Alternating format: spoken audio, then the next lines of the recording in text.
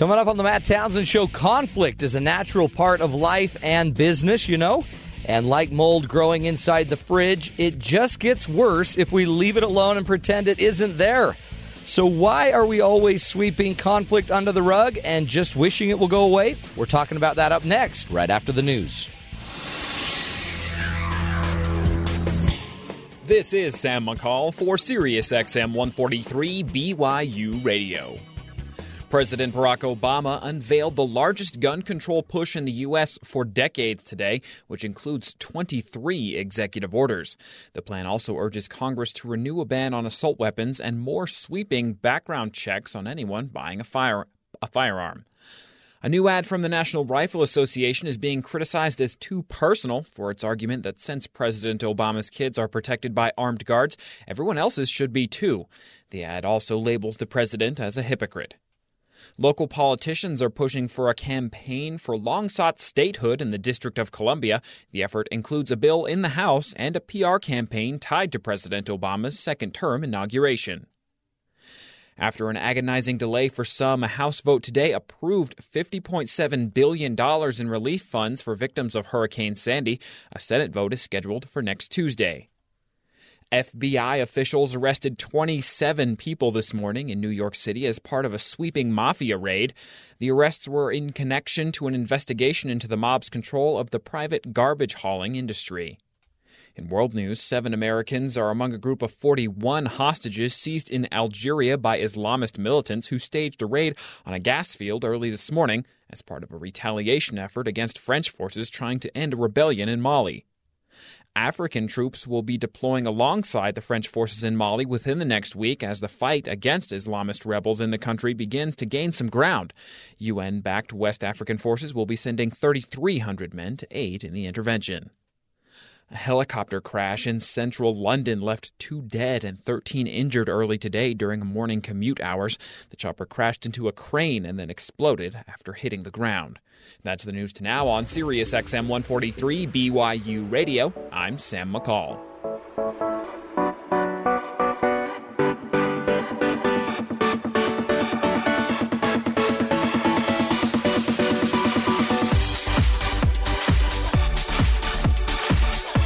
Good afternoon, everybody. Welcome to the Matt Townsend Show. I'm your host, Dr. Matt Townsend here, your relationship coach, your guide on the side. We do what we can on this program to help you and your loved ones grow healthier, happier lives. Welcome to the show. We got a great one for you today. Now, have you ever been in an argument with somebody, and in that argument, it just escalates, it gets worse, you can't talk about even the silliest, simplest of things? Conflict. It's a big part of our lives. I don't think it's going to go away. Lately in my practice, as I've been working and coaching clients, I can't tell you, lately I've had so many of these couples that can't talk. They just can't do it. Doesn't matter what happens. They're not going to talk through their issues because they're so afraid of conflict. They're so afraid of it not going well. So on the program today, we've got that for you. We're going to be bringing on an expert who has dealt with conflict in really some of the hardest ways, I think. She worked behind the bars as a correctional officer and then received a master's degree and started doing mediation, conflict resolution in corporate boardrooms and with people all over. So she's going to teach us how to resolve conflict. Her name is Charmaine Hammond. She'll be joining us a little bit later. Before we do that, another little update for you. We're going to be taking calls. If you have questions specific to your life, your issues about conflict, we'd love to get a call from you. 801-422-0143, 801-422-0143, and we can ask those questions to Charmaine about conflict. Another thing we're going to be trying today for the first time is a little bit of live Facebooking, where if you can actually get on our Facebook page, just go to Facebook, look up Matt Townsend, Townsend, and you can ask your questions on Facebook, and we'll be bringing some of those questions from our friends there on Facebook and bring those up to Charmaine as well. So again, we'd love to have you go check out our Facebook page. Just look up Matt Townsend, and we'll use those questions live on the air.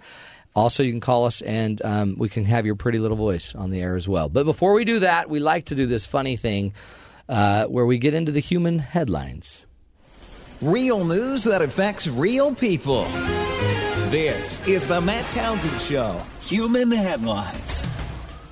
Good stuff. The human headlines are where we get the good, the bad, the ugly of the human race. We try to find and figure out what works, what doesn't, and we just go through a bunch of stories to see what's happening with humans lately. Who's got the first story? I didn't have time to look one up. You didn't? So I've got an email instead. Oh. That work? Is this an email You from know, your the mother? kind that, no. And actually, it was, I think, from your box. I think you forwarded this to me. Great. You know what that's Is it like from when my you have mother? a sister-in-law or an aunt who forwards you all kinds of stuff yeah. that you've read 9 or 10 times. But this one was new. I hadn't seen this one before, and I thought it was funny. So this guy was tailgating a fairly stressed-out woman down the busy street. Well, the light turned yellow, and so he did the right thing and stopped at the crosswalk line. But boy, the tailgating lady, she got ticked off. She started hitting the horn and screaming because she'd missed her chance to, get through the light. Well, yeah, you got to get Blocked through. her. So she was just ranting and raving when she heard a tap on her window and looked up, and there's a police officer there. Busted. Why? And the police officer said he was taking her downtown. So he put her in that little holding cell in the back of the car. And after a couple of hours, she's wondering what's going on, why she'd been detained. The policeman says, "I'm so sorry. We made a mistake. I pulled up behind your car, and you were sitting there honking your horn. You were just saying all kinds of stuff about the guy in front of you. And I saw the bumper sticker on your car, and so I just assumed that, the way you were acting, the bumper sticker saying, 'Follow me to Sunday school,' that you'd stolen the car." Oh, busted. A little hypocrisy. Yeah, isn't that funny when you're sitting there and, somebody's going off and you know them and they're mad at you and they're frustrated, and then you realize, like, they're your neighbor. You go to church with them every Sunday. That's how I felt with Skyboy when you pulled out the other day and you were so mad at me. Do you remember that? When I did what and we're mad at you? You pulled out, and we both pulled out, and I wanted Oh, to, we were driving. Yeah, I was driving, yeah. And you acted like you were all cool, and you were rude. I don't know what you're talking about. I am cool. I don't have to pretend to be cool. Well, that's rude. Yeah, it's called hypocrisy. We're talking about on the show today conflict. Now, Skyboy and I, it seems like we have conflict, but really we don't. Because to have conflict, you'd have to care. You with me, Skyboy? Matt, I care about you. I know you do. I care about a lot of things. I know you do. I feel good that you said that. That was a little deep, Matt. I think we should It's a work low out blow. our problems. We're trying to get deep on the show faster. Who else has got some news? Tybo, different than Skyboy. Tybo. Tybo. Isn't that like an exercise? It is an exercise. We used to. It's Matt's favorite. We used to have to do that Next in to middle Zumba. school. Like if you skipped, if it was like raining outside, because You'd have to do Tybo. We'd have PE outside, and if it was raining, we'd have to go inside and do Tybo, and everyone. Do you want to hated just it. bust a move for us? I don't think I remember Tybo. I don't remember Tybo. Tybo was a guy. Wasn't the guy's name was Ty or something? I don't know. I have no idea. Oh, wait, this Was guy that you, right Tyler? here? The one Did talking? you- Oh, this Are is you the Tyler. Tybo? Oh, Tyler's here. Oh, I hi. thought you were Gus. I'm here now. How are you, Tybo? What's You your recently story left. for us? Well, recently we did a show kind of on technology, and we've talked about kids using, you talked about your kids getting smartphones Yeah. and stuff like that, and how Madison has to do all your computer work because Right. you don't know how. No, Well, we don't need to bring it up, but yes, thank you. no problem. Well, in December, Microsoft Store was showing adults how to use Windows 8, but it wasn't the people from Microsoft; it was kids showing them. So then the store saying, "Okay, here's how you use a computer," and so these kids were showing their parents how to work it. Well, it turns out that there's a 9-year-old boy in India that is a little better than that. It's not just that he's going to show you how to use your computer. He is actually the youngest person ever to pass the Microsoft Certified Technology How Specialist old again? exam. He is 9 years old. He's a 4th grader. Oh, that's so messed And he has up. passed the exam to be a computer technician specialist, basically. No way. Yeah. The record previously was held by a 12-year-old in Dubai. Yeah, but can he play cricket? No. Well, no, because he play spends all cricket? of his time fixing your computer for you. But I That's mean, amazing. seriously, the one kid was from Dubai. This other kid is also. What's that's our just- deal? It's from India. Why Like, haven't we way to done go, something India. that amazing? Well, you know that moment in your career where you sit there and you hear about somebody getting a really nice software job, and they get to work in this cushy environment with padded beanbag chairs, Yeah. and free food, and you think, oh, I should have gone into software. And then you hear a story like that, and you think, there's no way you could ever get a job. No, the fourth graders are taking all the jobs. The job hogs. I hate There's it so when much fourth grader talent and edges you out. genius out there that you can't compete with. Well, that's got to be hard because how do you really compete with a fourth grader? Well, it's not just a fourth grader. Okay, listen to this. You're talking genius. He started working on computers when he was 2 years old. He was more fascinated by computers than toys. He started writing small software programs by the age of 6. Unbelievable. He is capable of solving problems in differential calculus and integral calculus. My kid was potty trained when he was 4. Sounds like me. It's pretty good. That's pretty good. Yeah. I mean, that's hard to do. It's a hard task, hard feat to I mean, really, when you think about it, who can't use a computer? People. Do you know over how the to age change of- the background on your Mac now? Yeah, I do. Yeah. So you can use one. I That's could fine. figure it out if I had all day. But I don't. I have Madison. Yeah, exactly. So now you're like, Madison, I want this picture on my background. So I And go, Madison okay. does it so quickly that why wouldn't I? I want her to feel included in my dysfunction. Oh, thanks, Matt. Welcome to my world. Well, that's good news for that fourth grader. Kind of bad news for the, 55-year-old that needs a job. Right. Oh, well. At least we're all progressing one way. I'm or sorry, you're a qualified candidate, but we're going to go with this other person who's entry level and That's cheaper. Right. He's a lot cheaper. We just got to buy him lunch once a week. And, I mean, he's going to make a little money doing that, and he says he wants to be a scientist when he grows up. So He will. eventually, Well, grows up. he'll be out a of- scientist by the time he's, 13? 16. That's amazing. Good stuff. Good for him anyway. That's, why do I feel really bad about myself right now? Maybe it's because Skyboy made fun of my ability to use a computer. I wasn't Use a making computer? fun, Matt. Okay. Who else has got Matt, news? that's not what you do. You scroll up. Oh, I was One wondering how finger. you do it. You just scroll, do you? So, any other news for us? Yes. So it's actually really cool. This guy, there was this girl about a few years ago, I guess 15 years ago. She threw this big party, started out with a few friends, but then some other people came over. Then her parents were like, oh my gosh, some of our stuff is getting stolen. So they called the police, had the party evacuated out. But there were these gold rings, and I think there were 4 of them, that had some sentimental value to the family. Yeah. And they were gone. And so, it was apparently really hard for this family. They were like, it's... Gollum. Totally Gollum. a Never good one. tried. Was there a little grayish green, transparent, translucent guy with pointy ears that hardly was robed? They didn't specify, but... Were any of them named Precious? I'm not sure, but it's my favorite show. I personally have met Gollum. Oh, really? Mm-hmm. True dat. No. Can you do a Gollum impression? No. I want to hear. I can't. Can you do one, Tyler? Let's Tyler hear. could do it. Yeah, I can. But does it give me It's one of chills? my 'Cause Precious freaks me personalities, out. along with my Wookiee thing and stuff. Oh, Let's just do Gollum. Yes, precious. Give me the ring.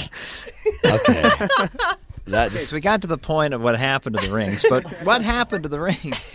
that just freaked me out. Why do your eyes roll back in your head when you do that? It's got to get into character. oh, goodness. So pretty much, 15 years later, now, the mother of the girl who threw the party was sent a letter at her work containing the 4 rings. So this guy wrote back. He just said that he was so sorry. He signed it by a sincerely regretful dumb kid who wants to right a wrong. Huh. And so, yeah, they were just like, they don't care who stole them. They're just super glad that they got it We back. just need the rings back. Exactly. So, I mean, speaking of, resolving conflicts today, Yeah. I mean, imagine that internal conflict on that guy. Because, Huge. he could have been like, oh, whatever. It's, yeah, It's whatever. just- It's been years. Yeah. Well, it was nice of him to return the rings, too, because, Yeah. you could write a note and say, I'm so sorry I stole your ring, sincerely whoever, and then just Right. send the note off by itself. Or you could throw it into a giant volcano. Thanks, Lord of the Gollum. Rings reference. But You know what? Does this, as you read this story, Madison, does it make you think back? oh, my goodness. When you stole that rock. Then It was a shiny rock, and I was 4. Did you return the rock? I mean, you could return the rock. I could return the rock. You probably ought to return the rock before you leave and go do volunteer service for 18 months. I just think it would be more shameful to return the rock, and then instead of, moving on. I have it on a keychain, so I remember. To be honest, interesting. Because what if they had just kept those 4 rings on a keychain? Oh my goodness. Maybe used them when they needed them. Okay, so those of you that don't know the story, I confessed on air that when I was 4, there's this. But a very mature 4. Very mature 4. I knew what I was doing. No, I'm she just kidding. stole a rock from a vendor on a street. No. A street vendor. No. I bet that was very sentimental to that street vendor, too. No. It was the rock that his mom gave him right before He probably she died. really wants that back. No. You should A death return it. rock. Okay, so those places like in Wyoming, and I got this at Lake Tahoe, where they have a whole ton of rocks, and they're like, They're hey, gems. fill up the bag. Fill up the bag, and you pay $2 or $4 for it. And I just wanted this one rock, and it was blue, and it was very shiny, and it was really pretty. And so I asked my mom if I could get it. She said no, so I took it, and I felt terrible. And so, so I doubt. Huge. Yeah, so that's what happened. Well, so. I think that's a great story. I'm not saying you have to take your rock back. I'm not saying that. It's I'm just an saying idea. If you want peace, like this guy If you has. want to do the right thing, Madison, If you I will want- take that But rock that's a I back. want good to be a story. good person. Let me give you one more good story. Have you guys seen the video that's out there? I'm sure you've seen it, about the lion named Christian. Have you seen this guy, boy? I haven't. If it's not the cat tart thing. No, we're done with the cat tart. It sounds But- like something on PBS weekdays It actually kids program. it looks a little like PBS. It's a video. There were 2 men from Australia, John Rendell and Anthony Ace Bork, who happened to buy a lion cub from Harrods department store in London. Recently? In 1969. I didn't know they stocked those. Yeah, they did. They took them off the shelf because of the expiration date.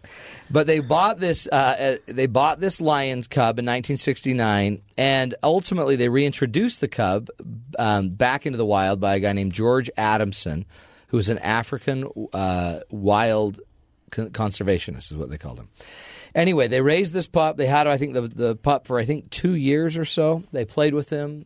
Tons of fun, lots of cute times running around, having fun. By the way, the cub was at Harrods because a zoo had gone defunct and bankrupt. So the store picked it up and tried to sell the cub.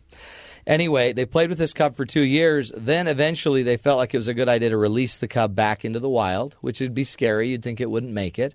So this conservationist was pretty confident he could get it released, make it happen successfully.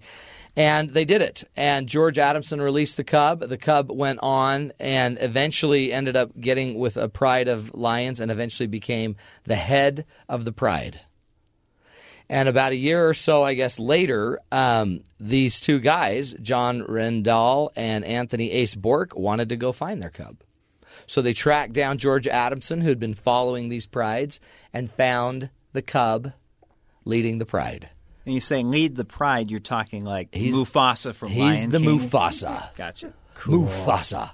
He is the big dog or cat. And a really neat story. So you're watching this reunion between Cub and his original owners, and you're seeing this huge kind of lion, a big lion, not with a mane, maneless lion. It hadn't reached full maturity, I guess, but it was a big lion. And the lion gets closer to its owners, and it sees its owners, and the owners, I think, called it. And this lion starts running towards its owners. And ate them. And you're thinking it's going to eat. It's dinner time. But it wasn't. This lion jumps up on these 2 men and just starts hugging on them, playing on them, licking them, rubbing the lion's neck, which would be its mane, all over the heads of these men. And they just hugged for minutes. It was the coolest thing I've ever seen. Next to the birth of my children. Well, and our Christmas dinner with you guys. And cat tart. But it was a really cool story. So what it reminded me of as we're getting into conflict resolution, there's parts of us, I think, that naturally get it, that we're just kind of people. We don't have to just react to our most base self. The lion doesn't have to eat its owners years after. But I think deep down, if we can not react and instead try to overcome the natural reactions, we might be able to do more than just, create great relationships. Maybe we could even resolve some conflict. We're going to take a break. When we come back, we're going to get you prepared for a little conversation about conflict resolution. We'd love to hear from you. Give us a call at 801-422-0143 if you have any questions you want us to ask about conflict resolution, or check us out on Facebook. We're answering your questions live as well. You're listening to The Matt Townsend Show right here on Sirius XM 143 BYU Radio.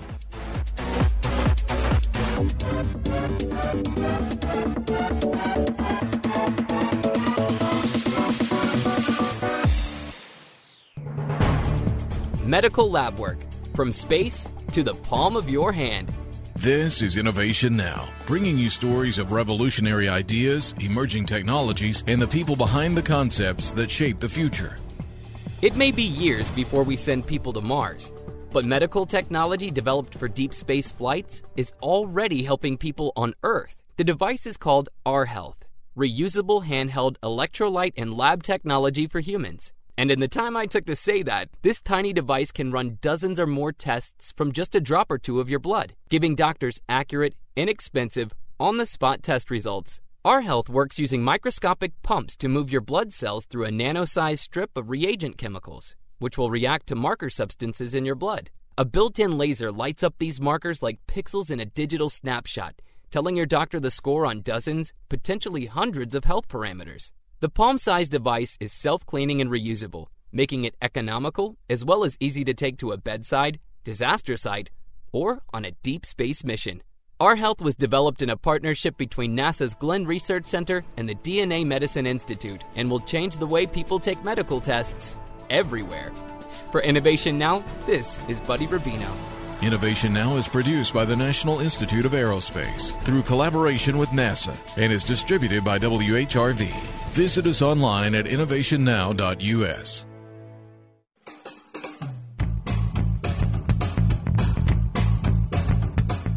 For those BYU radio programs you may have missed or even just want to hear again, subscribe to BYU Radio on YouTube.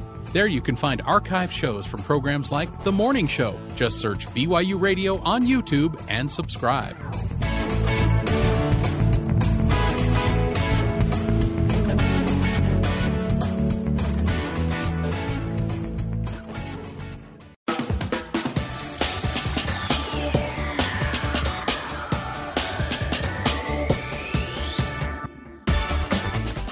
Welcome back, my friends, to the Matt Townsend Show.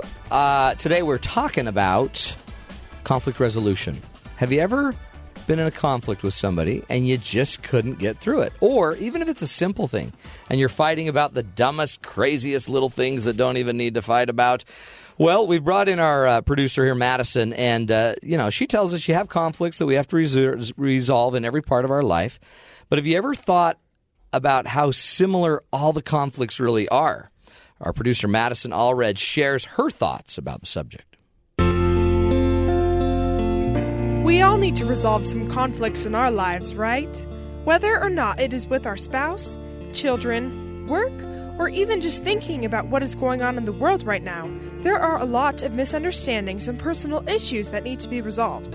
Essentially, most of the issues in the world that are conflicts stem from the same reasons that this conflict arose from.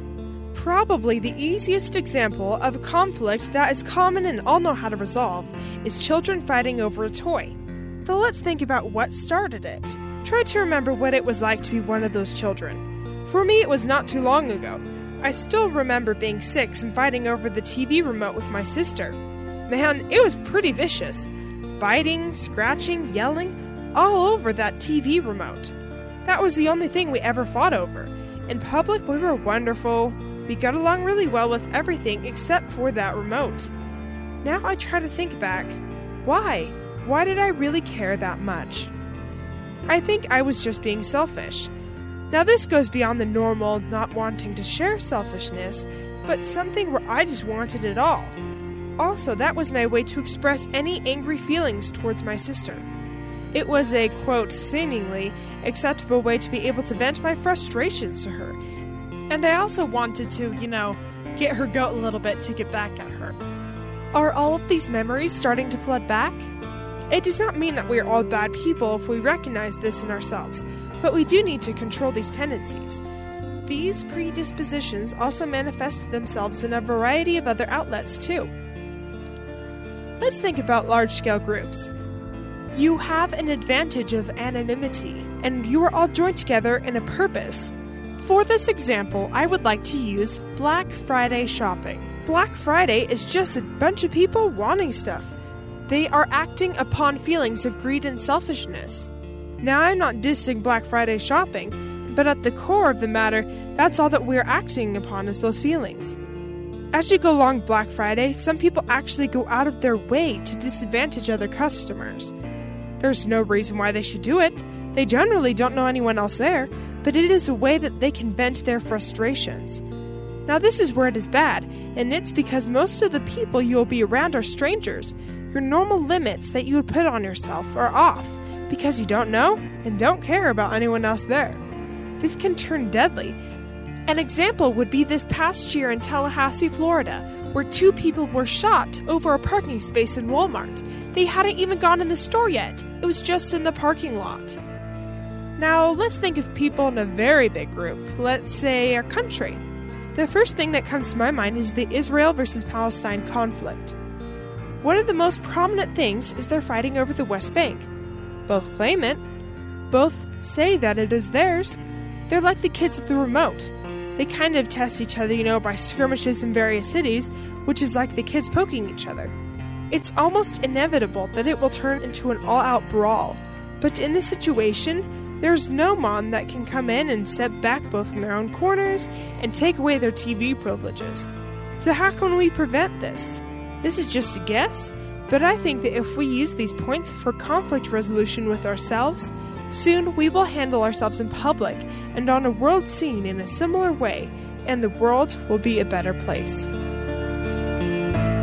Well done, Madison. Oh, thanks. A.K.A. Medicine.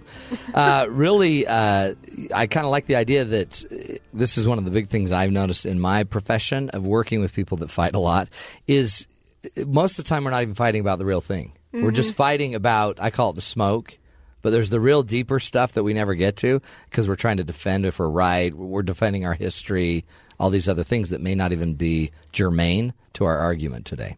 Yeah. Have you noticed that? I totally get with you. Like when I use the instance of me fighting over the remote with my sister, it really wasn't the remote for me. It was just more like, yeah, so, you're not taking my remote because Exactly. remote's about power. Everybody knows that. Every man on earth knows the remote control is about power.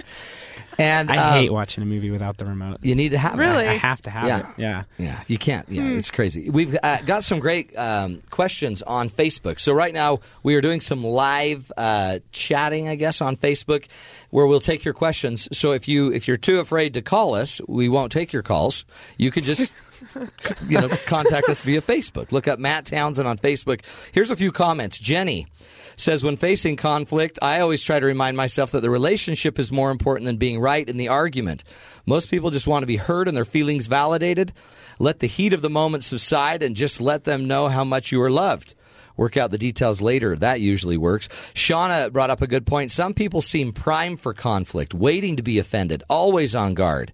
And so her question to our guest that's coming up after the break is very simply, is there anything we can do to diffuse that emotion or these reoccurring situations? Also, all the other questions, Patty, Shelley, Michelle, Stacy, Michelle again. So appreciate your comments. Carrie Ann, we're going to get to all of you. Really, this is why we do the show. We want to give you the tools you need, real time, real life. Again, if you want to ask us a call to our guest that's coming up, Charmaine Hammond, give us a call, 801-422-0143.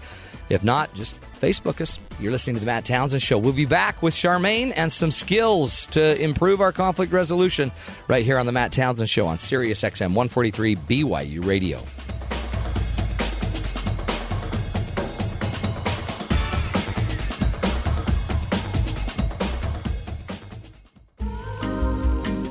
BYU Radio's Highway 89 features unedited performances from talented musicians with genres from rock to classical and everything in between. Highway 89 can take you on a musical journey, all from the Performance Studio at the heart of BYU Radio.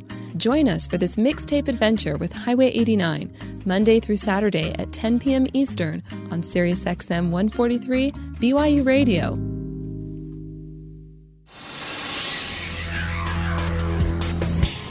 This is Sam McCall for SiriusXM 143 BYU Radio.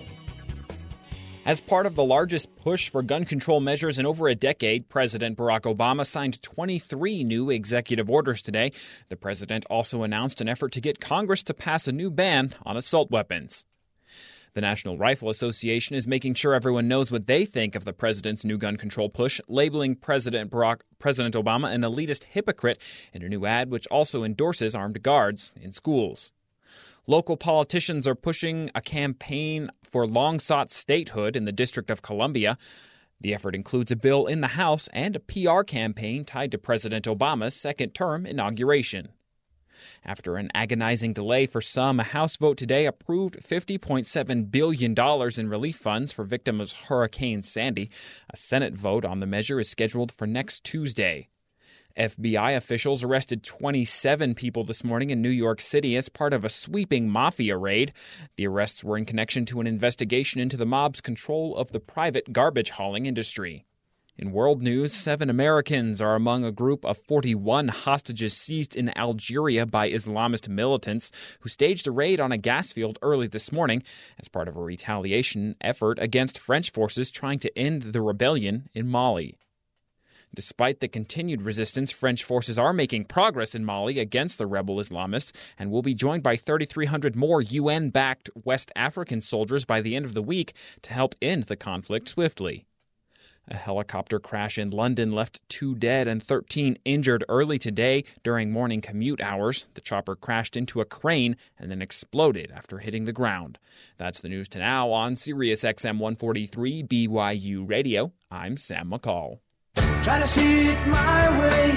Do I have to keep on talking till I can go on? While you see it your way. Welcome back to the Matt Townsend Show. A little Beatles action. I just want all the listeners to know that before we came back, I played this clip, and Matt was like, "Who is this?" Yeah. He did not know the Beatles. Yeah, it just sounds a little scratchy. Sounds scratchy. Maybe it's my ears. I don't know. I don't. Music just, I love it. I thought it was a really good beat. I thought it was a new vibe from the last from like One Direction years. or something. Is this One Direction? Is this One Direction? Is this Nickelback? Nope, it's not. It's the great Beatles. That's why I'm not a DJ. But we are talking conflict resolution, and Skyboy and I, after the show, are going to have a little conflict to resolve now that he brought that up. But you can just buy me ice cream. That usually resolves on my conflicts. That'll fix it. But before we do that, we want to bring on our guest, Charmaine Hammond. She has a master's degree in conflict analysis and management. She has a BA in social development studies.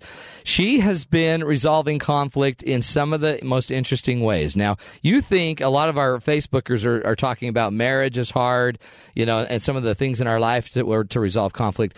But I think Charmaine, tops it all out when she has been resolving conflict behind bars. She was arrested. No, she wasn't ever arrested, but she was a correctional officer, and then she took her lessons from that, and with her education, she realized that the same arguments basically they're having behind bars, they're having in the corporate boardrooms. And she's now here on the Matt Townsend Show to teach us how to better manage conflict. Charmaine, welcome to the program. Thanks. Great to be with you today. Good to have you. You must have had quite a little journey behind the old bars. Well, and when people meet me for real, they look at me and say, "What? You worked in jail? You're 4'11" '3/4." Yeah, so but I bet you've got a lot of tattoos, don't you, Charmaine? You're all tatted up. Hey, tell me this. I guess listen to this. I'm going to play for you. One of our producers, Tyler Mail, went out, and he just put a microphone in front of some people and asked them basically, what are some of the conflicts you deal with? See if these sound familiar to you. We were arguing on whether or not math is a way of thinking or if it's an idea. The most silly thing that I can think that my parents have argued about with each other was how to do my younger brother's hair. There's a person, he's going to build a house, and this is before Play-Doh and everything like that, and he's like thinking, like, how am I going to put this together? Is he using math or is he not? There's this one time I had a whole group of friends over for dinner, and my roommate and I got into a shouting match about the death of Moriarty in the books. And I mean, people were getting really uncomfortable and like inching towards the door, and I'd never been so angry at this guy ever. And then we realized that we were both claiming the same thing. Well, math is, it's either going to be the equations that you're going to be using to figure out the right lengths of your house or whatever, or is that something else and that, well, man, you just put it together. For me, the dumbest thing that I've ever argued about with someone was, I'd say, how to do the dishwasher, with roommates. Because I believe that the person standing there was using math. It just didn't have a name yet. I had a good 5-hour talk about the different philosophies behind that. And wow. I haven't. Now, remember, Charmaine, are these common to you? Because a lot of these I have never heard, and I deal with couples that fight every day. Some of them I haven't heard, but the one about the dishwasher, when I was mediating separation and divorces in families, that dishwasher issue came up a lot. It's a big deal. Roommate situations. Did you notice the toilet did too? Toilet seat. Yeah. It's interesting. What is it about conflict that I mean, it seems like it's such a part of our life. So why is it such a big deal? Why do we go off and become these really weird people that we're not? And why do we avoid it? This one of our Facebookers, Rachel, says, I avoid conflict like the plague. I've always felt frustrated with my ability to explain myself. I can't think of a conflict in my life where I felt satisfied in the end that I was understood or heard. I just want to avoid it. Yeah, I think Rachel's got a great point, and I'm glad she raised that, because fear is one of the things that absolutely gets in the way of conflict. And there's so many things that people fear. We fear acting weird or looking weird. Some people get really emotional in conflict, and they're fearful of breaking down into tears or being really honest with their feelings. A lot of people fear the outcome. What if this gets worse instead of better? And I think a lot of times people fear their own ability to manage the situation. They don't feel confident in their own skills to have a conversation that works. I totally, and don't you notice, I mean, where would we learn to do that? We'd have to learn it at home, but we're not learning it in school usually. We're not learning, I mean, we all need like a human interactions class. Yeah. It's an important skill set, and you're right. We learn conflict resolution at a very early age. So if we grow up in a family where mom and dad are avoiding conflict, something uncomfortable happens and they both leave the room and the conversation never continues, it's ended, then people often learn to avoid conflict. And as a child, when I was an adult working in mediation and families, I would often see kids get really uncomfortable when a certain word was mentioned, because in that child's mind they were probably thinking, oh no, don't ask that. This is going to create problems. So those experiences play out time and time again in our adult world. Oh, it's such a big deal. And tell me really though, I mean, there's got to be some people out there saying, well, but I'm a peacemaker. I'm a lover, not a fighter. And what's the problem if we do take a role in our life, or is there one, if we just avoid it? I know people that the minute the conflict starts, they just leave the room. Yeah. Right? So what's the real downside long term to just full on avoidance of it? So here's a short way to look at it. This is a quote by Judge Esty, and Judge Esty said, conflict isn't like wine. It doesn't get better with age. Yeah. So really, the longer the conflict sits, the worse it becomes. The more people become involved, because you know what it's like in conflict. You tell a friend, and they tell a friend. Oh, yeah. Before long, there's 30 people involved in the conflict that really don't have a direct role. So letting that go on can bring more people into the conflicts and really stir the pot, the second thing that can happen is while we're not talking about the issue, our emotions are being charged. So we're talking to ourselves about it. In our head, we're having these conversations and getting more irritated, and so it can affect the relationship. And the third outcome of not resolving conflicts is that they start to pile up, and we walk through the world carrying this baggage that gets really heavy to carry. Ugh. And then it doesn't go away. I've even noticed that you can divorce it away, you think, but you still take this conflict pattern with you. You're still avoidant, or you're still... So some tend to be, I guess, the avoiders, right? And then some tend to be the fighters that are, bring it on, now. In fact, some of our Facebookers are even bringing that up. Janae brought up the fact that her husband kind of likes to duke it out in the moment, get things done, kind of is more of an escalator of these conversations. And she just kind of likes it to be calm and not even have to deal with it that way. Is that fairly normal? Yeah. Actually, in the world of conflict resolution, there's several different ways that people resolve conflict. Some of them are accommodators, which means that they really try to accommodate someone else's wishes to get peace in the relationship. Challenge with that, if we do it all the time, is we begin to feel like we are giving in. I'm always having to give in to get the peace. And then there's certainly what we call the competitive style, which is what the situation you just described. There's the avoidance style, and then there's what we call a collaborative style, which is really the style of two people working together, even though it's uncomfortable, but working together to find a solution that works for everyone involved. It takes longer to use that style because, of course, we've got to be involved in the dialogue with each other, listen to one another, but that's where real resolution happens. Oh, it's such a big deal. And these it seems like there's these triggers that go off. And when the trigger goes off, I guess most of us just pick up whatever tool we're most used to, whether it's accommodating, avoiding. What was the third one? Exactly. There was accommodation. There's accommodating, avoidance, and then there's the competitive style. Oh, yeah, and then that's the game. collaborative Yeah, that's style. kind of like the game on. The game on, yeah. Let's just see how that one's going to go. But what are some of the other triggers that seem to kind of set off? I don't know if you heard our story earlier about the lion. Did you hear about the lion we were talking about that was reunited? No, I missed that one. But it's just a great story about a lion cub that was raised by two men for a couple of years, and then the men decided to go release it back into the wild. Anyway, about a year later, there was a reunion, and everyone was saying, this lion's not going to remember who you are, and it's going to come rip you up. And basically, it didn't rip him up. This lion did remember. And I kind of believe it's like that animal side of us, that fight or flight side of us, recognized that it was safe with these men.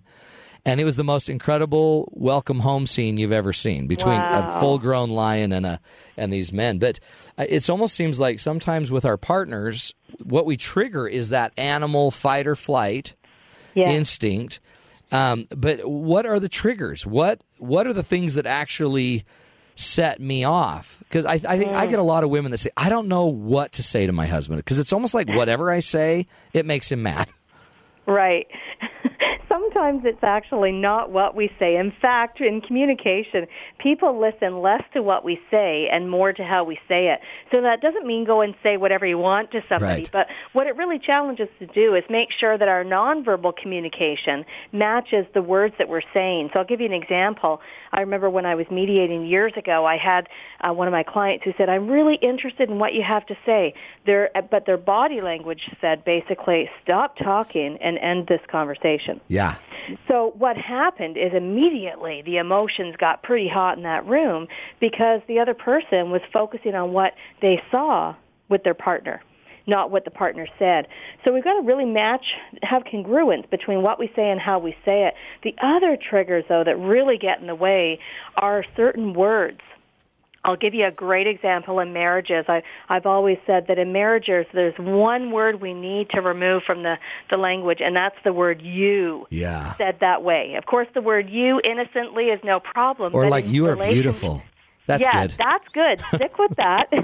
Me like but that when one. When you say you never, you always, you should have, it assigns blame. And then, like you said, that fight or flight reaction kicks in, and then we resort to these habits that don't serve us very well. And And what I guess once that fight or flight kicks in, I mean, the odds drop that anything's going to go well here. But also, it's almost like things that are not permissible become permissible. That's probably what you saw in prison. Everybody in prison was justified to be there in their mind because someone else probably crossed them. Yes. And in reality, exactly. once you're chemically crossed, it doesn't make your actions right. You know what I mean? It doesn't make becoming a fighter and a competitive communicator, it doesn't increase the healthiness just because you're more aggressive. It just makes the whole thing fall faster. Yeah, and that's one of the real challenges for people in communication is you're in a conversation, you're actually managing a lot. You're managing the conversation, you're managing the process of listening and receiving that information and then carefully wording your response, and then you're also managing your emotions. And when emotions get in the way, that can take the conversation on a completely different path. And the one tip I always share with people is breathe. I mean, it's free and we have to do it anyway. Yeah.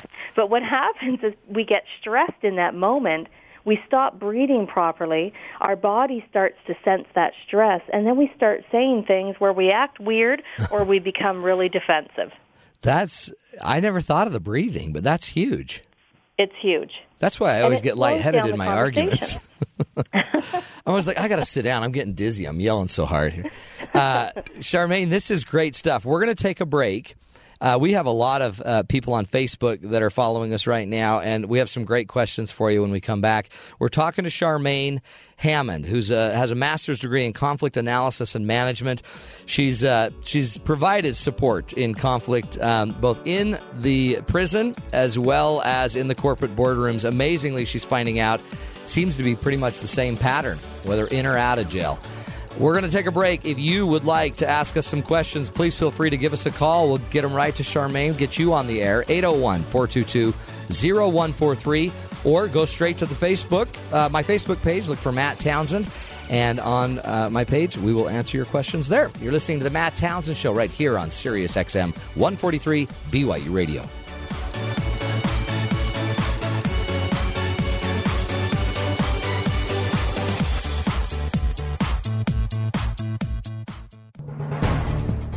What's cooking in solar cell production?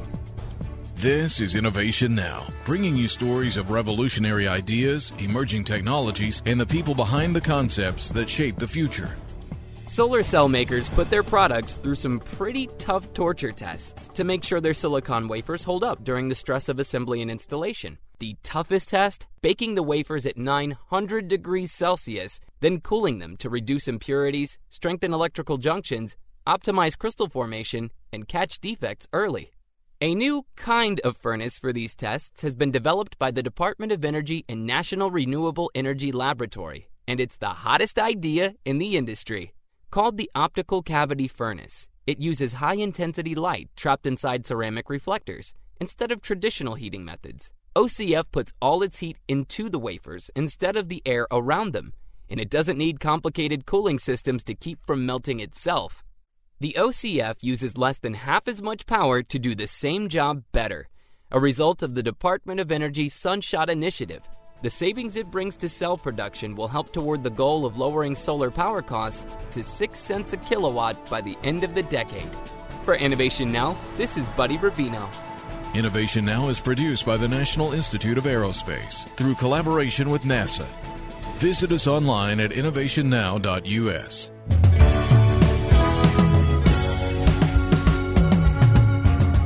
From time to time, we all face relationship challenges that involve friends, family members, or neighbors. Licensed therapist Julie Hanks helps you discover healthy alternatives for dealing with your struggles and for enhancing the quality of your life. Tune in to The Julie Hanks Show, Tuesdays at 4 p.m. Eastern on Sirius XM 143 BYU Radio.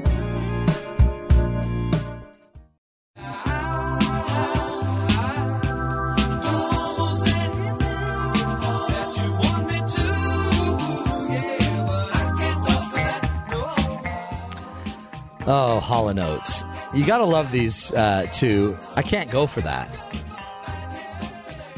It just brings a good vibe. It also makes me want to wear bell bottoms. Don't even know why. You're listening to the Matt Townsend Show. I'm Dr. Matt Townsend. We're talking conflict resolution here. We've got our expert on the line here. Charmaine Hammond has a master's degree in conflict analysis and management. She's also been resolving conflict behind bars. She was a correctional officer. I think she said she was under 5 foot. Is that correct, Charmaine? That is, but I got to be honest, in the 80s I was 5'2" because I had big hair. Okay. You know what? Always include the hair. Yes. In the 80s, that was what was great about the 80s, is you could always pick up a couple more inches at least. Oh, yeah, and then throw on a pair of heels and I'm 5'5" all of a sudden. Did you like our Hall & Oates song there? Did that bring back any memories? I did. I was dancing. Atta girl. I can't go for that. Now, the cool thing about Charmaine, though, is she's been resolving these conflicts behind the bars. She's also been doing this in the boardroom. And let me kind of ask you this. One of our Facebook viewers, where'd it go? Is really a good one. Oh, anyway, I'm just scrolling. But what she said is, how do you feel, or how do you deal with a person? This is Allison. How do you deal with a person who attacks when he feels wrong? It could be a she, I'm sure. Also, when he or she feels wrong in an effort to not feel inferior and to put the blame back on the other person. Because it seems like a lot of this is about, I call it obfuscation, like where they're just throwing dust up in the air to create chaos.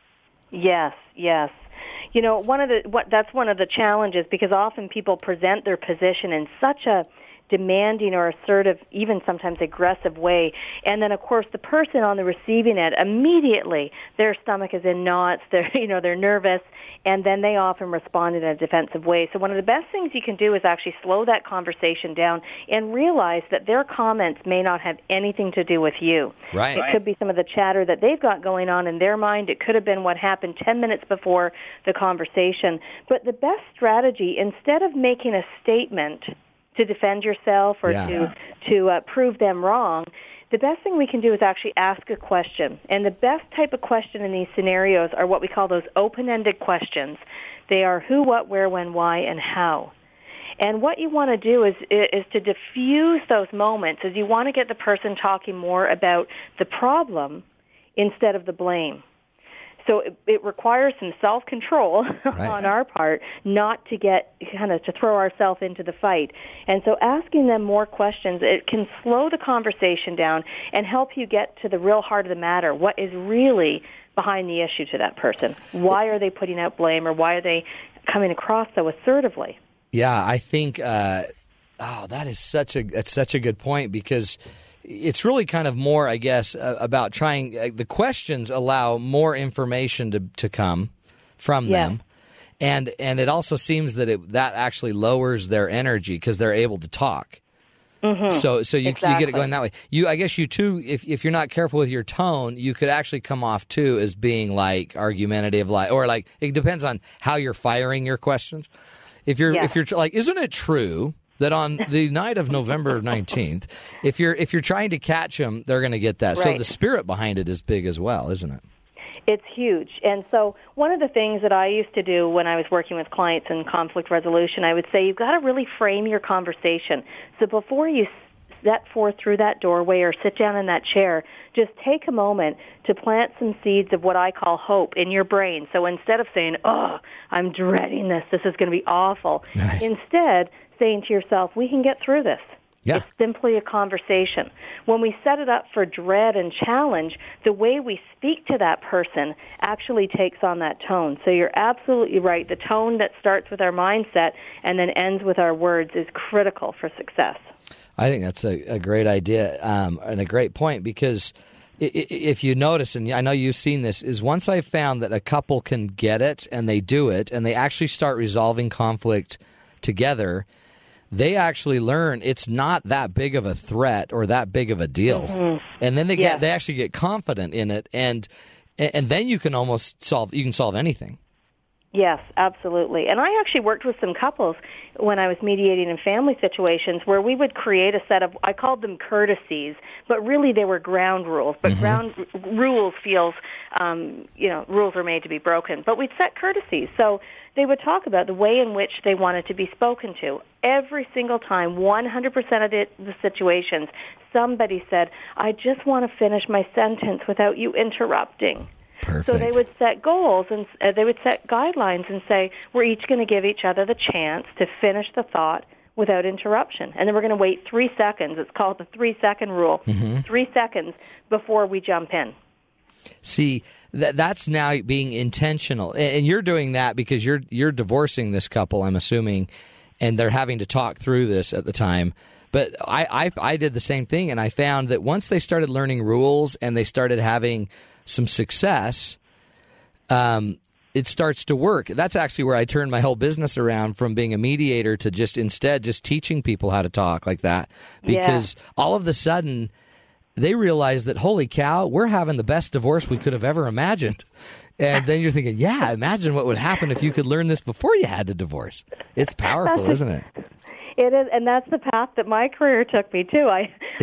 People started seeing this transformative change, but it's also tools that we can use with our children, and our family members, external or sort of extended family members. It's also a skill we can use in the workplace. So it really does work anywhere. I love that. Tell me about when you talk about resolution. One of your points is that people think that they solve the problem. Do you remember that? Yeah. What is that about?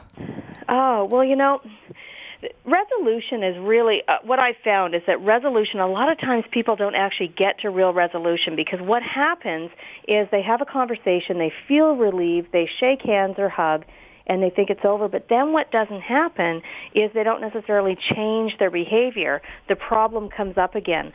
And so one of the best ways to evolve, stop these issues from reoccurring is to really come up with a true resolution, which requires a few things. It requires that conversation, and it requires a bit of an agreement to change.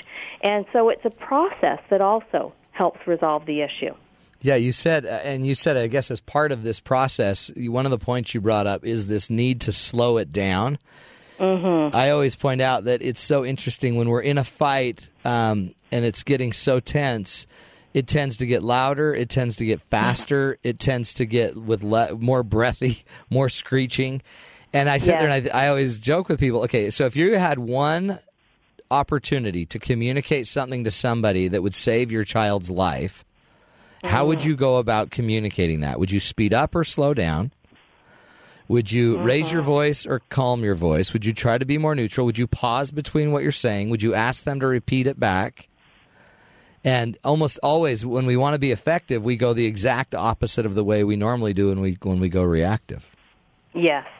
Yeah, I see that a lot. And you keep bringing that up over and over, that this is more of a process that's intentional instead of just something that's reactive that we do. If we keep doing it reactively, it's not going to work. If you make it intentional, where we have some ground rules, and we make an actual resolution that we can live by, you're saying that's a key. Yes. Absolutely. One of the best ways we can lead these conversations to a peaceful resolution is to practice. One of the things that I've discovered is that many of us spend more time picking the clothes we're going to wear to work, what we're going to have for dinner, planning our vacations, than we do practicing and preparing for the conversations that matter most. And the best way to prepare is before that conversation is to just go off by yourself, take a few notes, write down point form notes about what you would like to say to that other person. Then you grab the piece of paper and you go into the washroom, tell your family you're going to be in there talking to yourself. Mama's going to the bathroom talking to herself. And then you practice. You have a conversation with the mirror. The beautiful part of having the conversation with the mirror is you will instantly see when your face goes red because you've hit an uncomfortable part of the talk. Right. You'll see where you're getting emotional, and then you keep practicing until it feels comfortable. Because what happens is when you go into a conversation and you feel comfortable, you lower the fear of the other people that are in the dialogue with you. Yeah, and everybody knows that. I mean, it's intuitive. We know that. So if we can be at peace we can bring everyone else to peace. And that's what you see even just going in to sit down with a mediator like you, Charmaine, is that you're calm in this space. You know how to handle it. You're more used to it than most of us. We're talking with Charmaine Hammond, who has a master's degree in conflict analysis and management. She's teaching us how to deal with conflict. We're going to take a break. When we come back, though, we're going to get more solutions from Charmaine, tools, ideas to get some real help on this. If you would like to ask her a question, please give us a call, 801-422-0143. We'll put you on the phone and let you ask that question. Also, if you want, you can just Facebook us. Check me out on Facebook. Just look up Matt Townsend. You'll find our show, and you can post your question, and we'll present it to Charmaine. We'll be back beating up this idea of bad conflict. You don't have to have a bad conflict. You could just talk. You're listening to the Matt Townsend Show right here on Sirius XM 143 BYU Radio.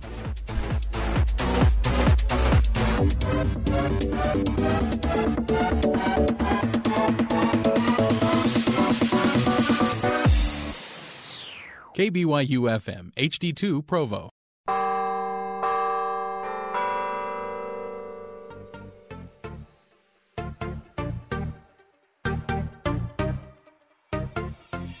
For updates on the shows, sports, and the rest of BYU Radio's material, like us on Facebook. Then, let us know what you think of the program you're listening to. Give us feedback, ask questions, and connect with other BYU Radio listeners. Just search BYU Radio on Facebook and click like. BYU Radio. Talk about good.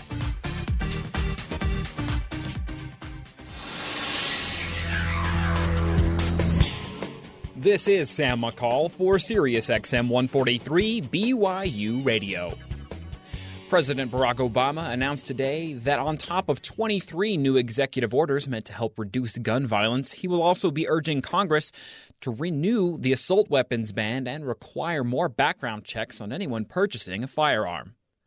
The National Rifle Association is making sure everyone knows what they think of the president's new gun control push, labeling the president an elitist hypocrite in a new ad which also endorses more armed guards in schools. Local officials in the District of Columbia are making a large PR push for statehood in conjunction with President Obama's second-term inauguration. They are also bringing up the issue in the House of Representatives. A House vote finally approved $50.7 billion in aid for victims of Hurricane Sandy, which hit over 2 months ago. The measure will go into the Senate floor next Tuesday. FBI officials arrested 27 people this morning in New York City as part of a sweeping mafia raid. The arrests were connected to an investigation into the mob's control of the private garbage hauling industry. In international news, 7 Americans are among a group of 41 hostages seized in Algeria by Islamist militants who staged a raid on a gas field early this morning. The State Department has not released any details about the hostages in order to help protect their safety. Despite continued resistance from Islamist rebels, French forces are making progress in Mali and will be joined by 3,300 more UN-backed West African soldiers by the end of the week to help end the conflict swiftly. A helicopter crash in central London left 2 dead and 13 more wounded early today during the morning commute hours. The chopper crashed into a crane and then exploded after hitting the ground. That's the news to now on Sirius XM 143 BYU Radio. I'm Sam McCall. Anything you can do, I can do better. I can do anything better than you. No, you can't. Yes, I can. No, you can't. Yes, I can. No, you can't. Yes, I can. Yes, I can. Anything you can be, I can be greater. Sooner or later, I'm greater than you. No, you're not. Yes, I am. No, you're not. Yes, I am. No, you're not. Yes, I am. Yes, I am. Welcome back to the Matt Townsend Show. And now, Charmaine, we're talking to Charmaine Hammond, who is basically a mediator, conflict resolution expert. Charmaine, when you hear these people fighting, Doris Day, I don't remember who the man was, does it just remind you of most of your clients? Well, it was funny when I was listening to the song. I was dancing, I got to confess, but I was also saying, ask a question. Ask a question. See, you're going right to the content. Is what breaks that back and forth. That competition kind of goes back to one of our first points by Janae, which is simply, and Carrie, which is simply, you got to decide, are you here to be right Yes. Or are you here to get understanding and be effective? What's our goal I think that was here? a great point. Mm-hmm. Yeah. Good stuff. So as we get more into the Charmaine, help me out. Again, what we're seeing on Facebook with actually it was Jenny, I think, that made that point about being right. But what I'm noticing is a lot of the people on Facebook are talking about there's the pattern of the husband. No, you can't. Yes, you can. One of them tends to be more prone to have the conversation or the fight. A lot of people don't. A lot of people just are going to be avoidant, and that kind of becomes the pattern. But one of the things you're saying is we ask the question. We don't, we ask a question with a really good tone. Who, what, when, where, why. Maybe not why. What do you think about the why question? Well, the why question, it's all in how you say it. I tend to use the word what instead of why. Yeah. Because often Why? when we use why, we say, why'd you do it that way? Exactly. Yeah. And that just creates a conflict. Well, and sometimes there's not a great answer that will help me save face when I say why. Like, so why'd you show up late? And even though it was our anniversary, why'd you do that? Like, well, I'm an idiot. Okay, flat out, I'm an idiot. So why puts us in a weird box, doesn't it? What are some other bits of advice you've got for us? One of the other bits I think is really important to talk about is the opportunity to do what we call the mulligan. So for all of you listening that play golf, the mulligan is the do-over. Often in conflict, especially in relationships that we're working to maintain, so a family relationship or a workplace relationship, sometimes what we say doesn't land right. We can all say we've experienced that. We say something out of emotion and then we walk away thinking, I wish I didn't say it that way. Right. And then we beat ourselves up. So the first step is forgiving yourself so that you can then go back and correct the situation. And I have in my personal relationships. I went back with a friend about 3 months after we had a conversation, and I said something that I just wasn't happy with how it landed. I don't even think she noticed. But 3 months later, I said, I just want to talk about that night we went out for dinner, and I had said such and such, and I felt really bad about how it landed. And she said, I don't remember. And so I... Sorry I brought it up. I wiped my brow and then thought, here I was for 3 months feeling bad about it. She didn't even remember it. So the lesson for me was when you don't feel good about how something's landed, simply forgive yourself and then take the opportunity to correct it and do the do-over. I love so a mulligan. To the person and, That's the only way I mulligans get are through great. a golf game. Is you got to have a do-over, and then every once in a while I just grab the ball and throw it as far as I can and move it down the field a bit. So I love the mulligan, and I also like the fact that you're kind of suggesting what we need is to be more, I call it real, but more overt about what we're doing. So by having a mulligan and having language that we share where you can just say, okay, can I get a mulligan on that one? I really blew that one. And if your partner, and if you guys create those words together, then you might make up your own word. Can I get a do-over? Can I get a burnt biscuit? I don't care what you call it. But in the end, you're just saying we create a language together that's ours to help us negotiate through this, and then we can use that language later. Exactly. And what it does is it really builds authenticity in the relationship. It builds mutual responsibility. We learn to count on our partner differently. We know it also builds a lot of confidence because every conflict that you go through together, even if it's awkward and uncomfortable, but you get through it, it builds success for all the future ones that will come. I mean, there are going to be conflicts in relationships. So the more success you create, it helps the future discussions. And you really see this all works the same at home as you saw it work in jail. I mean, there might be little caveats with certain people. But, the guy that's on death row's got nothing to lose. So, but there's also the deal when you go to work, but these same principles apply.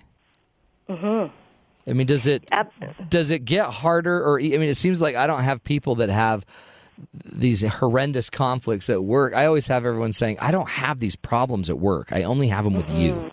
You ever heard that? Yeah. Yeah, I hear that a lot. And now my world has taken me, so I'm not mediating as much as I am going into companies and teaching people how to resolve conflict with these skills, and I hear that a lot. What's interesting in the workplace is that a lot of times there's an author, Patrick Lencioni, and he calls it superficial harmony. So on the outside, it looks like everything's great, yet you get in the walls of that office and you learn that things are kind of shaky. So, but what's different is at workplaces, we tend to speak far more conservatively and cautiously than we do with the people that we live with. So we often kind of minimize some of the conflicts because we're communicating more carefully. But nonetheless, these skills we've talked about today absolutely work in the workplace. Do you sense, Janae asked the question about timing. It just seems like a lot of our problems also might just be the timing that we're bringing up some of these issues, you know? Yes. Like if your wife has a migraine, it's probably not a good time to bring up certain issues. That's right. Or as your husband's leaving to run an errand or take the kids to soccer and he's almost out the door, that's not the time. I'm really glad that she brought that question up because that's one of the first steps to conflict resolution is you've got to have the right time and the right place for that dialogue. And then the second part is that you really have to be prepared to carefully understand and know what the issue is. What often happens, especially in marriages, we start off talking about one issue, and then all of a sudden all these other issues that are unrelated kind of crop up, and our agenda is now 32 items. And it becomes too overwhelming. Right. You can't do that. No. So one issue, right time and right location. So usually a neutral location in the home is a great place to meet. Hey, what would that feels look neutral. like? Because sometimes in my home, I don't feel like there's a neutral location.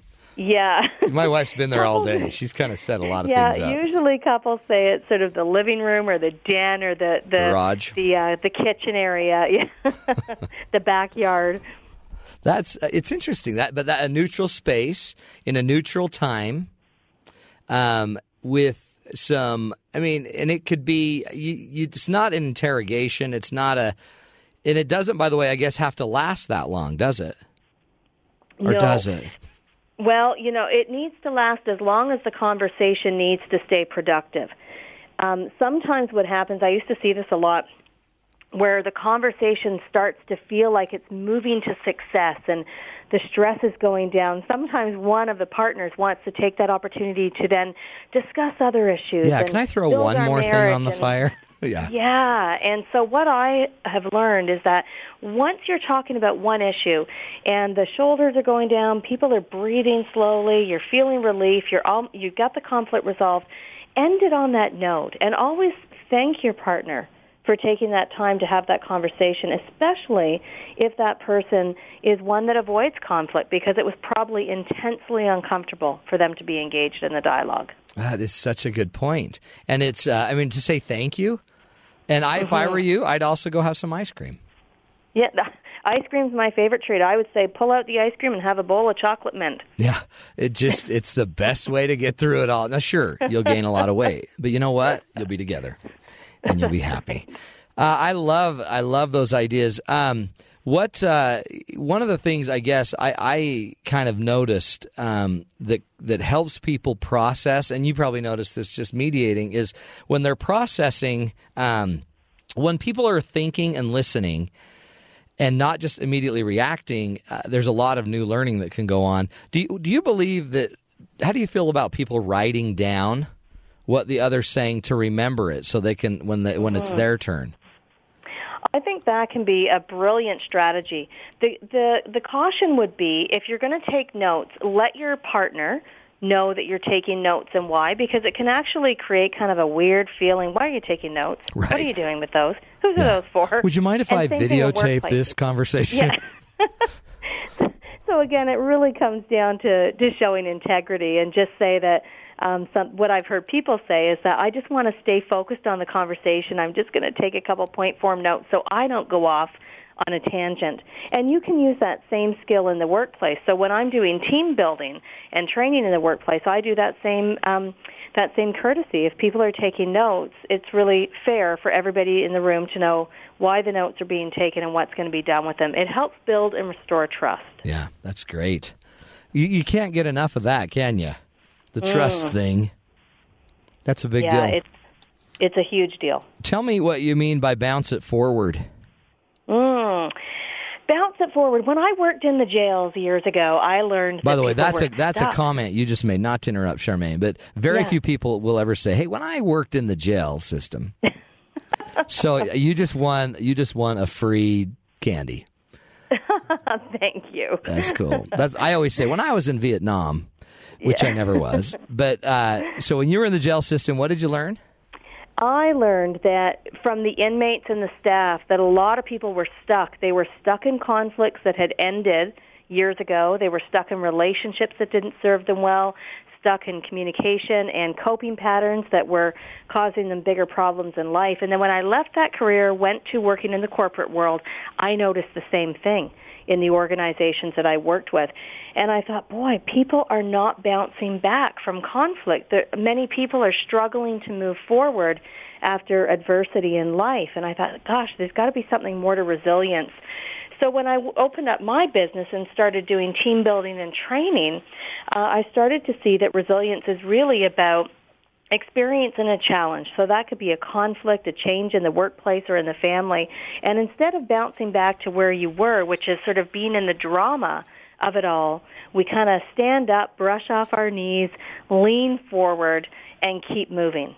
And that helps us grow and continue to experience more and more success in our family and our business life. It's really it's a great metaphor. And we get stuck. And when we're stuck, it's just, then no wonder you want to just keep kind of regurgitating all of this venom and just keep pushing it back on each other because you're so stuck in that pain. But man, if you could get a good vision of what you want your relationship to look like, that's maybe what makes it easier, a little bit of work to sometimes go ask for the raise.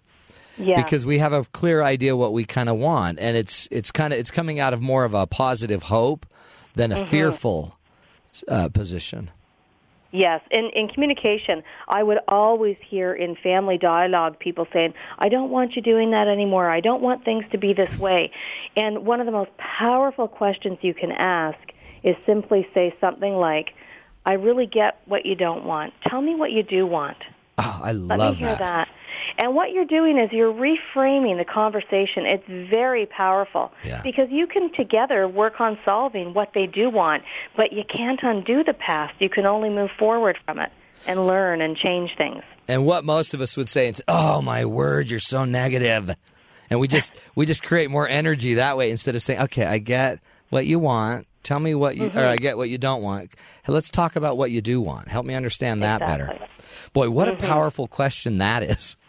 So if let's just say a housewife's sitting there and she really has an issue she wants to talk to her partner about. He comes home. He doesn't want to talk about it because every time we talk, we get into a fight. You could say, I know you don't want to have a fight. Tell me what you do want when it comes to our conflicts and our discussions. What could we do to make it better? Absolutely. Powerful. Yeah, it's a great open-ended question. What? We have about a minute left. What, and by the way, the people on Facebook are eating you up. So if people want to get a hold of you, Charmaine Hammond is her name, but they can go to a few places. Hammond International, that's what they look for on Facebook, right? Hammond International. And or if they want Twitter, your Twitter feed, it's Hammond Group Biz. Yes. That's Twitter. Do you have a website or? I do. They can come on over to hammondgroup.biz or charmainehammond.com. And if you've got questions, folks, I love the fact that you're chattering so much on Facebook. It's a great topic to start communication. So if you've got questions I didn't answer today, send them over on Facebook or email me. I'd be happy to give you a response. Love it. Give me one more point. What's the one thing, okay? We always call this the one thing that makes the biggest difference. If we had to do one thing today to improve our communication and conflict with another, what's the one thing? I would say the homework for today would be to figure out what your triggers are. What are the words that set you off? And make an agreement with yourself that from this day forward, it's just not that deep. You're just not going to get that bothered by those words anymore or by those triggers anymore. Perfect. Charmaine Hammond, we're going to have you back. You are awesome. Thank you. It was great being on the show with you today. My favorite 4'11" person. Is your hair a lot shorter, Char? Yeah, I'm still 4'11 3/4 now. You know no what? poofy hair. That's good. Atta girl. You're holding steady at 4'11" and a half. Charmaine Hammond, appreciate you again. Go check her out. Hammond International, HammondGroupBiz.com, was it? Yeah, HammondGroup.biz. Yep. Yeah, HammondGroup.biz, sorry. And check her out. Great stuff. We're going to come back, wrap up the show. We're talking conflict resolution. When we come back, we're going to be discussing some of the biggest, most popular conflicts you may have heard about in the news. You're listening to The Matt Townsend Show right here on Sirius XM 143 BYU Radio.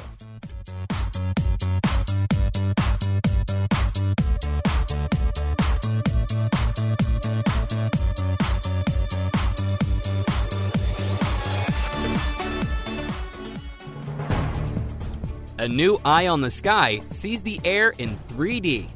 This is Innovation Now, bringing you stories behind the ideas that shape our future.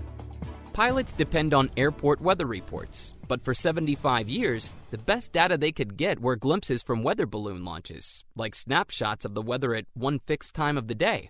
Thanks to an improved microwave radiometer by Radiometrics Corporation, instead of those snapshots, scientists now have the equivalent of live 3D video of what's happening in the atmosphere out to 30 miles away. Radiometrics says the microwave radiometer can see icing conditions, measure temperatures, humidity, precipitation, and winds at high altitudes, all from the ground. Developed from circuitry originally used for cell phones and hooked to the internet for fast reporting, the radiometer detects the faint energy, only a trillionth of a watt, emitted from atmospheric water vapor and oxygen molecules in motion. The unit is undergoing field tests and is already paying off, from perfecting local weather forecasts for the last Olympic Games to gathering new data about cloud formation for better global climate models, even enabling utilities to predict and anticipate load changes due to changing weather conditions.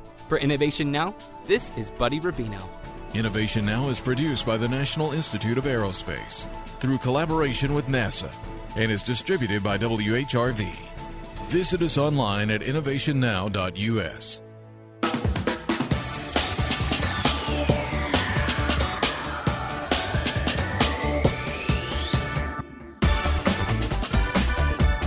Welcome back, everybody, to the Matt Townsend Show. We're wrapping it up. We've been talking about conflict resolution with Charmaine Hammond. Great guest, great insight. Again, we've been also doing a little live Facebooking. Appreciate you all who were involved in that. Great discussions, great questions. It's interesting when you do the live Facebook. It documents a lot of the stupid things I say. There's a lot more than you thought there would be, huh? Come on, man. I'm just kidding. You're killing me, dude. You're killing me. Now, I did not really say burnt biscuit. I'm pretty sure you did. You did. I heard it. I did? Yeah. Well, I didn't mean it. That's what I always hear from my kids. I didn't mean it, Daddy. So Robbie's got something for us here. Rob's got some of the universal conflicts that have just been plaguing America. You think about conflicts that exist in business and in sports and in literature and just Marriage, about everywhere. Prison. Think about sports. What's a big conflict in sports? Is bowling a sport? That's a conflict. I'm thinking more Yankees versus Red Sox. Oh, like a rivalry. Okay. Oh, yeah. Because I was like, I'm still on the bowling thing. That's Matt versus the Pins. Yeah, Matt versus the gutter. I'm going to get beat up by some guy in a bowling jacket. Matt versus the bowling foul line. So that's a good one. Matt Yankees versus the bowling Red computer Sox. where he enters his name. That's exactly. Oh, Anyway, don't start there. Yankees versus Red Sox, huge rivalry. Yeah. Michigan and Ohio State. Yeah, that's a huge one. I mean, even here among BYU fans. BYU, Utah. University of Utah, yeah. Isn't that interesting? And you'd think there would be a huge rivalry between universities like BYU or Notre Dame, two religious rivals. But you know what? No, because we don't always play at the same level. And it's not as easy. Well, yeah, for one...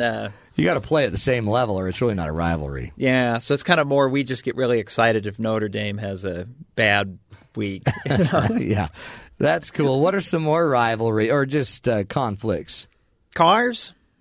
Okay, let me think of this. Okay, I'm thinking like a muscle car. Or like, brands. American versus like Japanese brands. Yeah, and then that's more recently been Ferrari, a big one. But traditionally, think about all the guys with their pickup trucks. What was the big rivalry? Oh, Ford and Chevy. Yeah, Ford and Chevy. Ford, fix or repair daily. Hey, they've gotten a lot better. Is there a bad one for Chevy? I don't know. There should be, because I think... well, I feel bad because I just dissed Ford.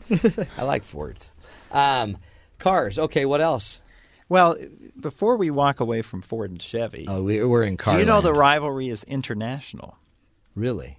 If you go down to Australia, there will be people outside of a bar duking it out. Or down in Australia, maybe they call it a pub. Whatever it is.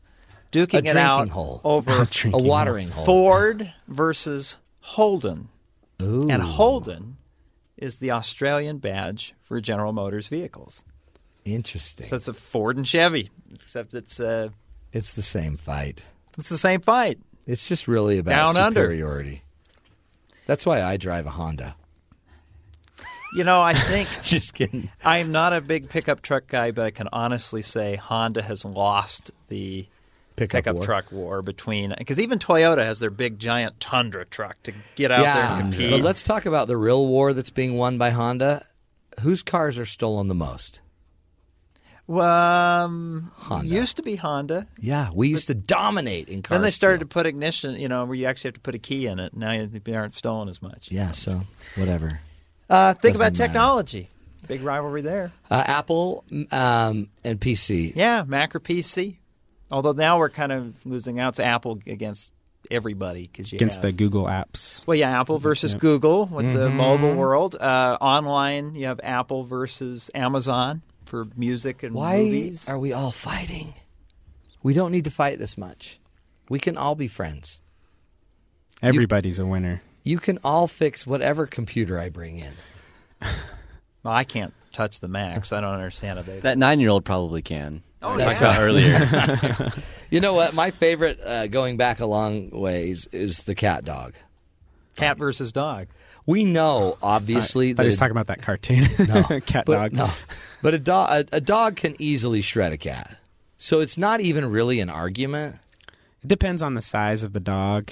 My aunt and uncle have a tiny little dog and this ferocious cat. Okay, that's not a dog. My money is definitely on the cat. No, that's a rat. It's a rat-bred dog. A giant tabby versus a toy poodle. Not quite a fair fight. You got more. Politics is all about it, right? The whole Mitt Romney Obama thing that went on. Anytime there's an election, two political parties. But even if you go back in time, you had Alexander Hamilton and Aaron Burr. Oh yeah, that turned out weird. That's something, thankfully, we don't see regularly. However, the gun lobby would love it. No, I don't know. It would, but it's that was weird. That was kind, but I guess part of our history. Where it got to the point where it got down to a duel, it's just I don't know. I'm just glad that it's very clean though. It's a clean way to end a fight. Not the duel part, but that we have a winner at the end and a loser. Well, I guess they're both losers. There's no recount. They go to jail. What else? What other famous conflicts? Even if you walk in the grocery store and you've had a peaceful time and you've purchased your products and you get all the way, you've paid, they've rung all your items up, and then you have paper or plastic. Oh, yeah. That one bugs me. So you come home, you finally fought that, and you sit down late at night to just get a little laugh on TV, and you have the war between Leno and Letterman. Yes, that was a big dog. And then, what's his name, injected himself, too. Oh, Conan O'Brien? Conan, yeah. He kind of lost that one. He's out of I think it's back to Leno and Letterman now. Yeah. They're still fighting. And then you go to change the channel on your remote control and find the batteries are dead. Energizer versus Duracell. Yeah. I like the real cheap ones that are from China that explode in your machine. Change the channel. They're more exciting. They're way more exciting because you never know. Cartoon Channel, Wile E. Coyote versus Roadrunner. Yep, Change the channel, Sci-Fi, Star Wars versus Star Trek. See, it never ends. You just have conflict. It's part of our life. Let's wrap up the show. Good stuff there, Rob. We're going to wrap up the show with a quote from Theodore Rubin, who says, "The problem is not that there are problems. The problem is expecting otherwise and thinking that having problems is a problem." We appreciate all of you who joined us on the live Facebook show where we were answering your questions from Facebook. I think we're going to do this regularly. And we also are going to be bringing on great guests. Again, another great one tomorrow. Stick with us. Become our friend on Facebook. You can also always give us a call if you have questions while we're on the show, 801-422-0143. Thanks for joining us, and thanks for listening to the Matt Townsend Show right here on Sirius XM 143 BYU Radio.